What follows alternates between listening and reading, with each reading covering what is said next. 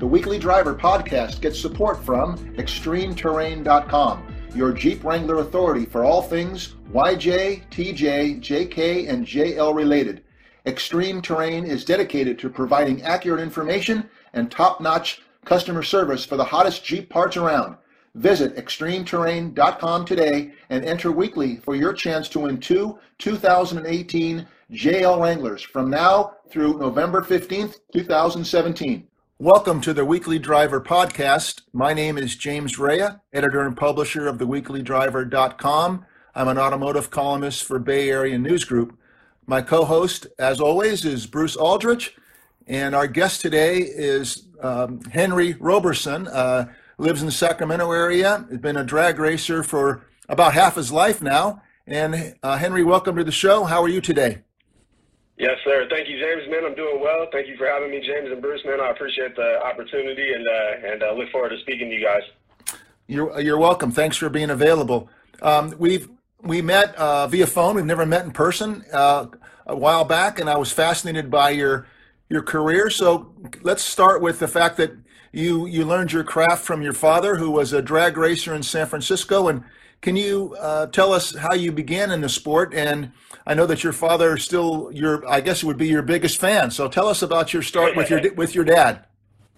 Yes, sir. Yes, sir. Well, yeah, my dad, back in the day, he was born in 1942. So when he was growing up, when he's a teenager in San Francisco, there wasn't really much of an NHRA sport, a sanctioned sport to take your race car to or your street car to go, test it out. So majority of the kids would race on the street. It was a normal thing. The cops would even sit back and watch, and because they're trying to be safe, not going to busy streets and stuff. So, they're just they wanted to have fun with their cars. When as the years went on, then Fremont Drag Strip opened up and Sacramento Raceway as well. So that gave the kids an opportunity to take their cars off of the street and do it in a little more safe environment.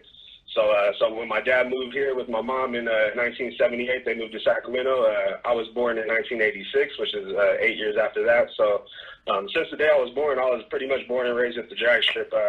My first week alive, my dad had a big race here at Sac. So my mom, was carrying me in her arms and trying to keep me away from the noise and the crowd. And but grew up at the racetrack, man. And so it's kind of in my blood. Just like a lot of racers, like myself, people that really invest themselves into the sport, they pretty much have grew up around the sport because of either their parents or a family member that partook in it at an early age.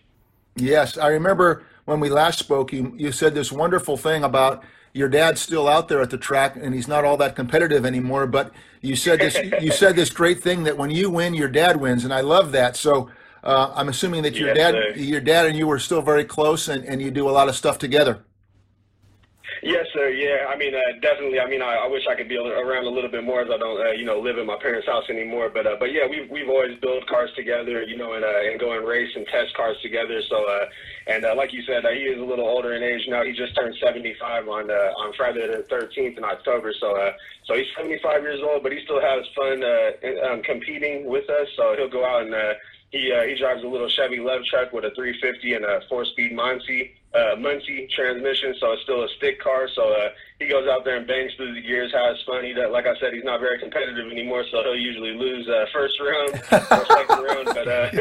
But like you said, that's his joy though. I keep the money and he takes all the trophies. So he parades the trophies all over town, trying to acquire new sponsors and kind of letting everybody know what his boy's been up to in the winner's circle. So he's very proud and I definitely appreciate everything he's done for me. Who gets to kiss the pretty girls?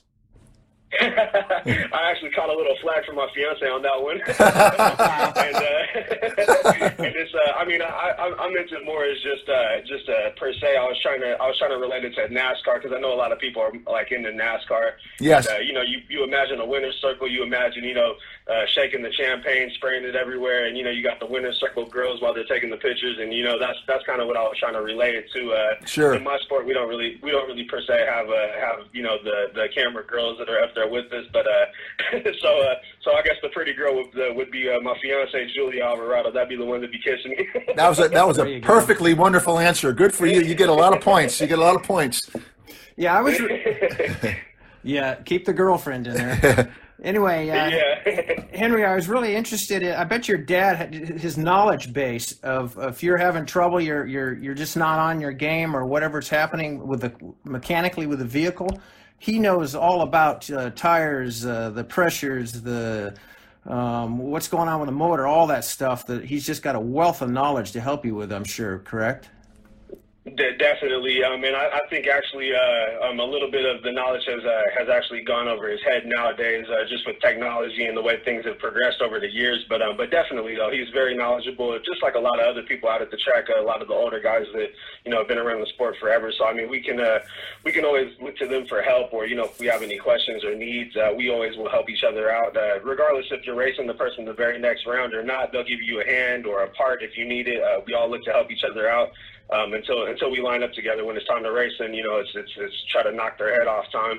But yeah, we all definitely go hand in hand and look after each other like a big old family at the track. That's great. You mentioned the technology. Actually, in drag racing, there's a lot of technology out there that they don't allow. Correct? Like traction control, onboard computers. You have data recorders, I guess. At some point, you can see how the car did, True. but you don't. There's no live telemetry or anything like that allowed, right? True.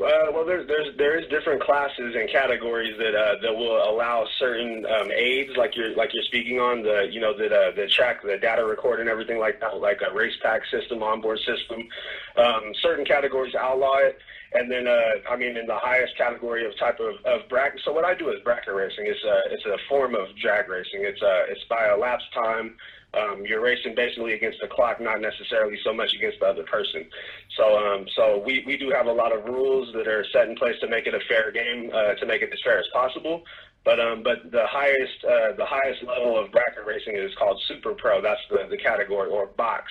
And what it is it's an electronic box that allows you to type in numbers into the box, and then it kind of does the work for you on reaction time and also on what the car is going to run down the track. But even at that point, though, it's still a fair game because everybody's allowed to use it. Whether they take advantage of it or not by using it, by utilizing it, that's up to them. But it is still a fair game as the rules will allow everybody to use the same or have the same advantage as their opponents. What kind of car do you have? Describe it a bit.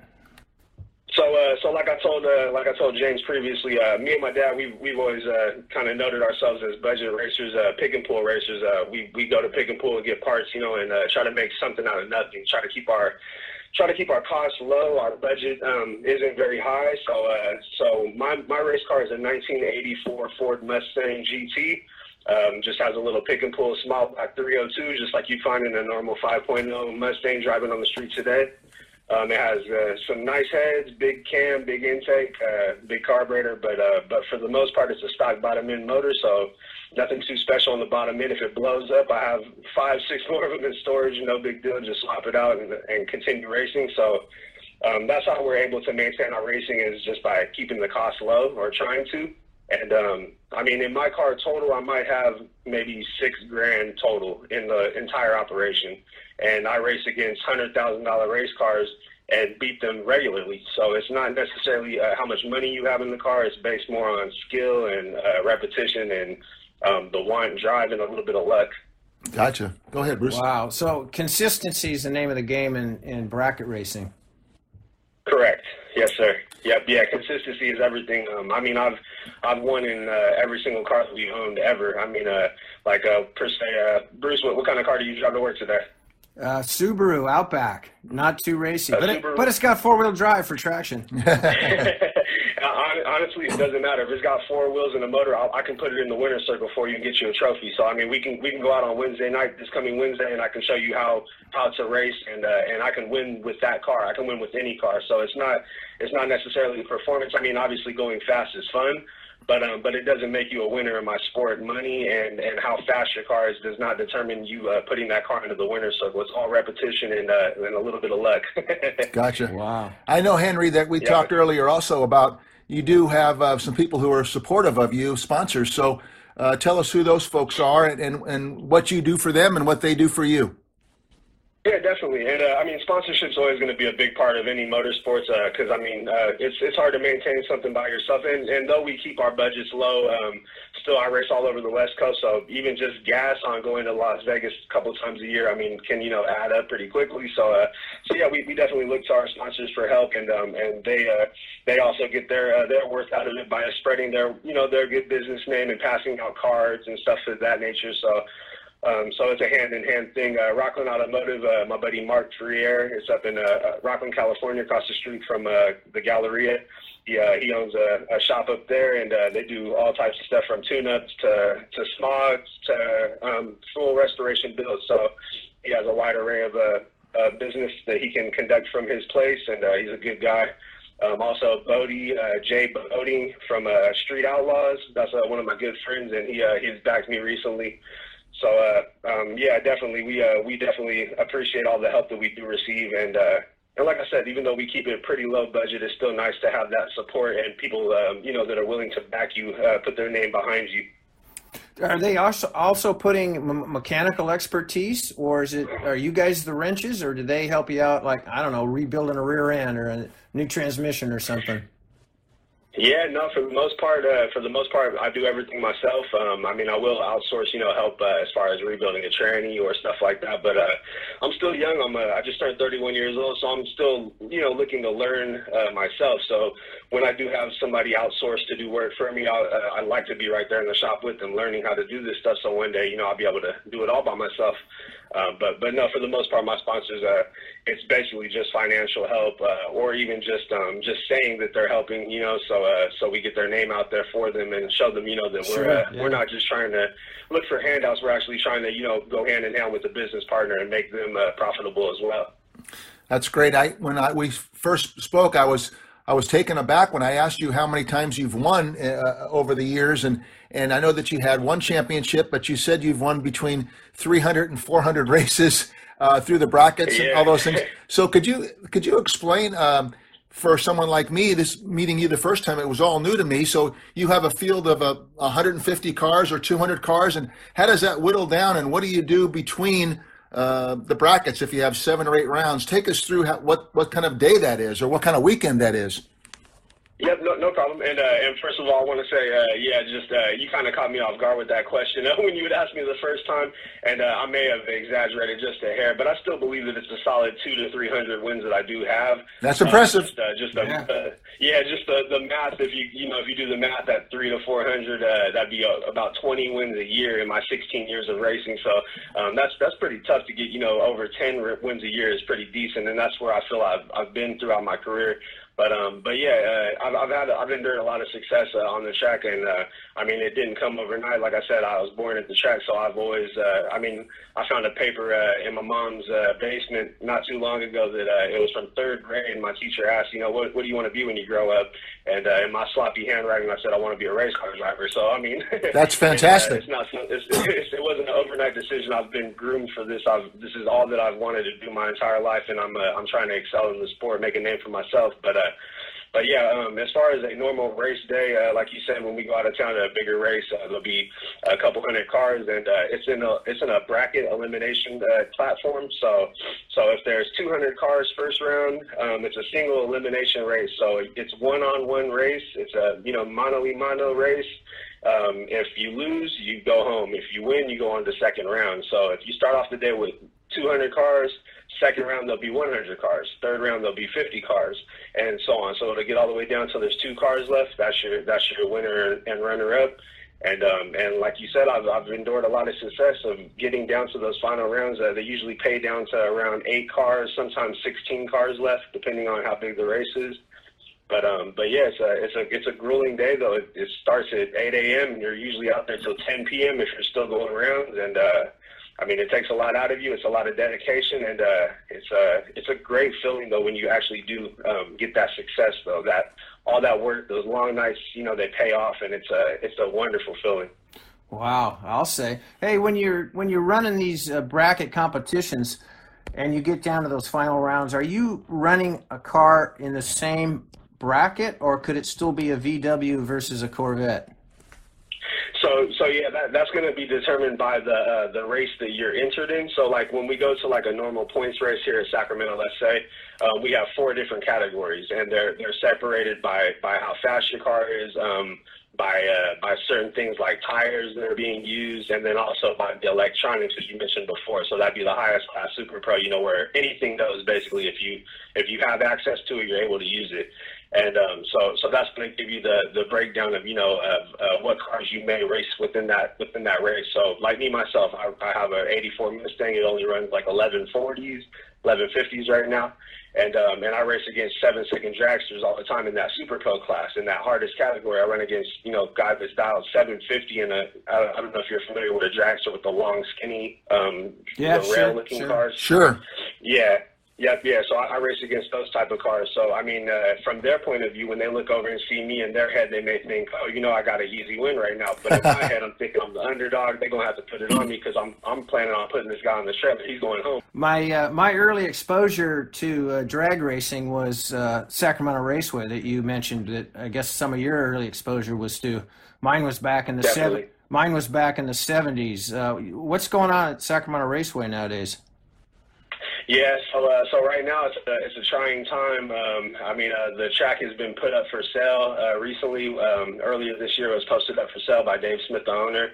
It's sad, man. It's sad. Us as racers, we've all kind of known that this was coming, that this day was coming. But now that the day is here, we're all kind of trying to put our foot down and work with the public, work with the county and the city, and see if there's any ways that we can work around this issue. Basically, around 2001, I believe it was, an investor bought some of the property behind the racetrack, and they started putting up houses.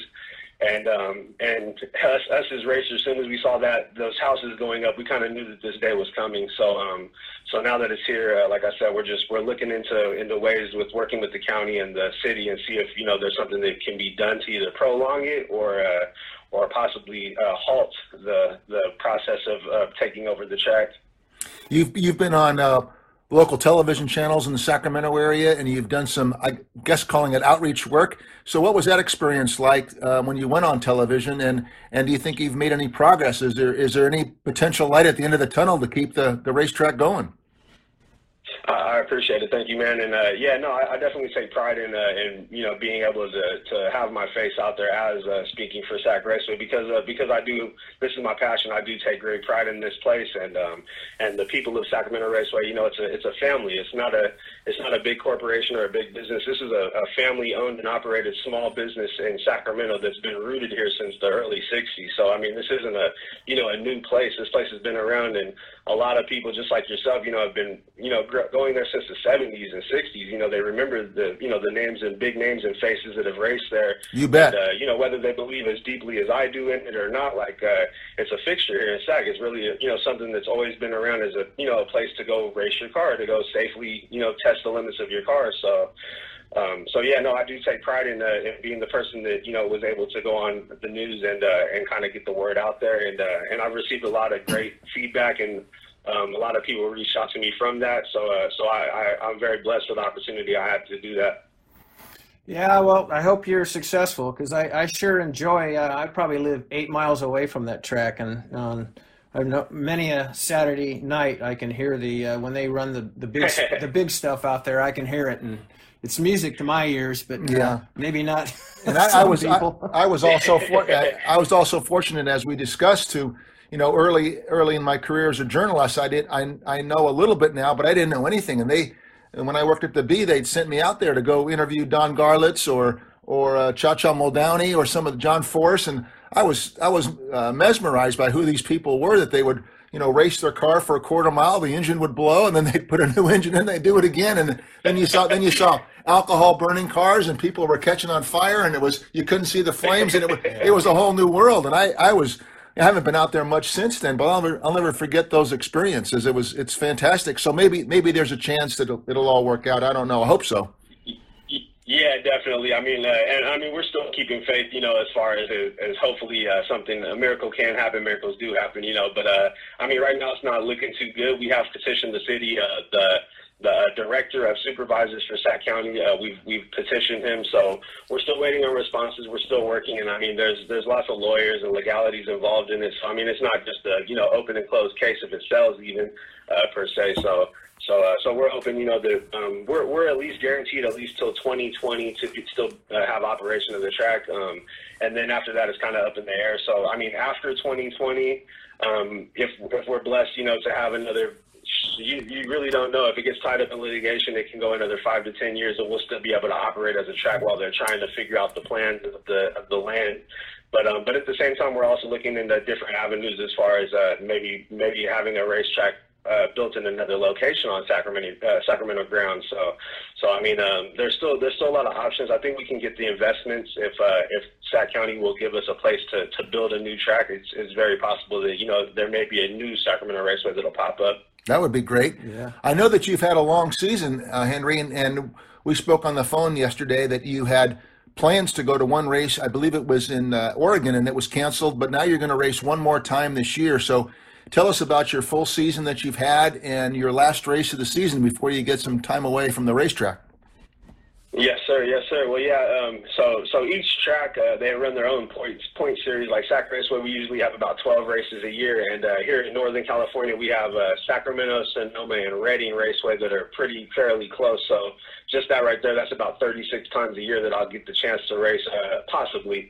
So yeah, it has been definitely a long season, as they all are, and I had another good, successful year. The car is still running. I'm still in one piece, so very thankful for that. We do have one more race coming up at the end of this month. It'll be on the 26th of November. That's Sunday the 26th. That'll be in Sonoma Raceway, pending weather, of course.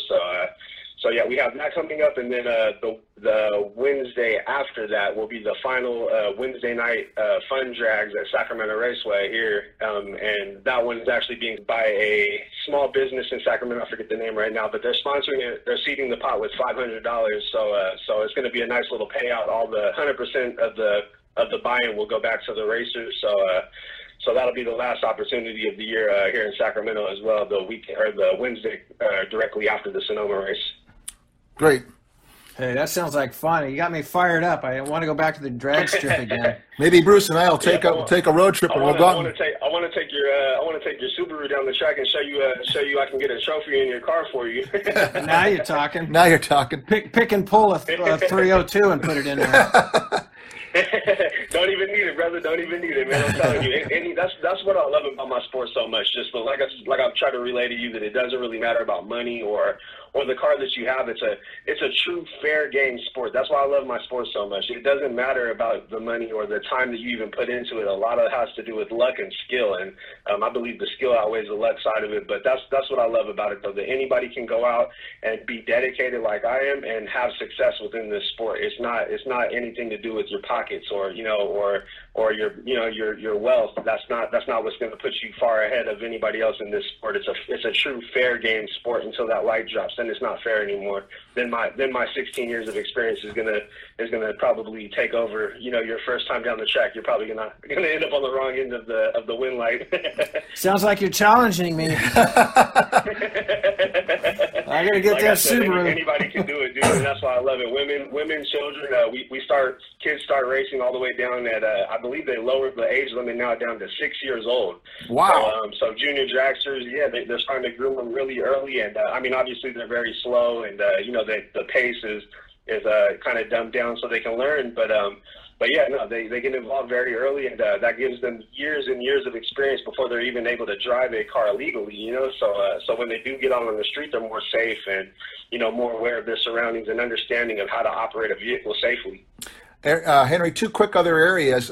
Number one, you talked about the women in the sport, and I'm curious about that, and then the last question would be about the safety. So you mentioned to me that women are really good at this sport, and you had some theories as to why that they're pretty good. So how many are out there competing when you go to different racetracks, and why do you think that women make good drag racers? Yeah, definitely. I mean, I don't know exactly the stats on the numbers behind it, but like I spoke about junior drag racing, where they start very young. So I mean, if I don't have any kids myself, but if I have a daughter, I'm gonna put her in the junior dragsters. I'm gonna have her racing at 7 years old. So a lot of these girls that grew up with their dads out at the track, now they're old enough to race, and this is what they know, this is what they love, this is what they believe in. So they've been racing, as long as they can remember, and it's not just one or two females that are out there here in Sacramento. Even there's lots of women that are very good at racing, very competitive, and like I told you, I'm not sure if it's something in their DNA or the way that they're set up, but they're very good, they're very competitive, and I mean, it's all practice and and repetition as far as and dedication. So I mean, they have that drive just like anybody else would, and so it's not segregated by man or woman, as being a good racer. There's plenty of very, very good and competitive women out there. Gotcha. And then lastly, I wanted to ask about the safety in the sport. When you get in the car, you strap yourself in. I'm sure you have all kinds of protective gear. And I think, if I remember correctly, you said primarily you might be the most concerned about somebody coming across the lane and the other guy doing something bad. So tell us about the safety in the sport and what that's all about. Yeah, definitely. So, I mean, we all have, there's different regulations on safety, though, depending on how fast your car is. Yes. So my car, like I said, I run like around 1140, 1150 in the quarter mile, and the regulations don't really get too strict until 999. So when your car is sub 10 seconds, when it's faster than 10.0, then the safety regulations get a lot tougher. For me, myself, I have a 5-point harness, which is like a seatbelt mechanism. It's a 5-point, though. And it has to stay up to date on SFI regulations. So every 2 years I have to send it in and get it recertified or buy a new belt. So it's always a solid brand new belt that's on my car. I have to wear a helmet, and that's all that's required for me. I have to wear pants. I have to wear long pants. That's all that's required for me at my time of how fast my car is. But you get sub 10 seconds, and they have to wear gloves and neck restraints, and you have to have a window net, and so there's a lot of other regulations. Scatter shield on the transmission, so if your tranny blows up, if the converter blows up, it has to be a SFI scatter shield, and tranny blanket, engine diaper, all these other SFI approved regulations for safety, just in case something does go astray. But me myself, at a mid 11-second car, 117 miles an hour, my car drives like a Cadillac. I could damn near let off the I could let off the steering wheel, though, and it'll drive itself right down the center of the track. It's not. I mean, I've done it so many times. It's not very fast to me. It doesn't seem very scary, going down the track. But like you mentioned, I mean, I'm racing against 7-second fast dragsters that are coming at me with a 70, 80 mile an hour split. They're coming 190. I'm doing 117. So they're passing me up at 70, 80 miles an hour, and that is one of my back of the mind concerns, is that not me myself, but if they lose control and come over and hit me, then I would want to make sure that my seatbelt is always tight. My harness is always tight. I mean, my helmet is always secured, fastened correctly. Windows are up and doors are shut, and everything's in working order on my side, just in that, faint chance that something does go astray. That's great. Sure, yeah. Well, Henry, we want to thank you very much. You're a fascinating guy. The subject is phenomenal. I'm soaking it all in and gaining some knowledge. So I'm hopeful that maybe I can persuade Bruce, or he can persuade me, to go out there on that last Wednesday night and buy each other a beer and watch you do your thing. That would be fantastic. Man, that'd be awesome. I'd love to see you guys out there. And even if not this year, because I know it's getting kind of cold. It's the end of the year, and it's pretty cold. On Wednesday night we start at 5 p.m., so the sun's already going down, and it's getting pretty cold outside this time of the year. But next year, though, we have another full schedule of racing already up on the website. You can check it out, sacramentoraceway.com.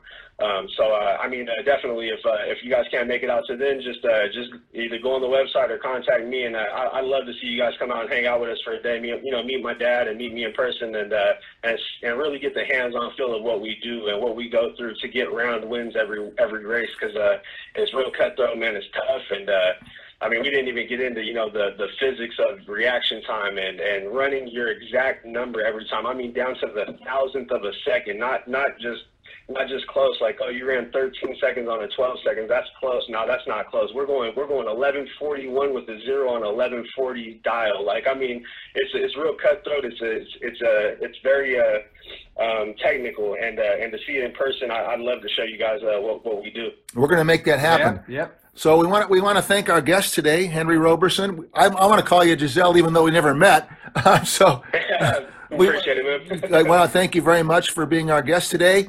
My name is James Rea. My co-host is Bruce Aldrich. Please make sure to visit our website, my website, www.theweeklydriver.com, and we will talk to you next time. Take care. See ya. Yeah, James, Bruce, thank you, man, for the opportunity. I appreciate it.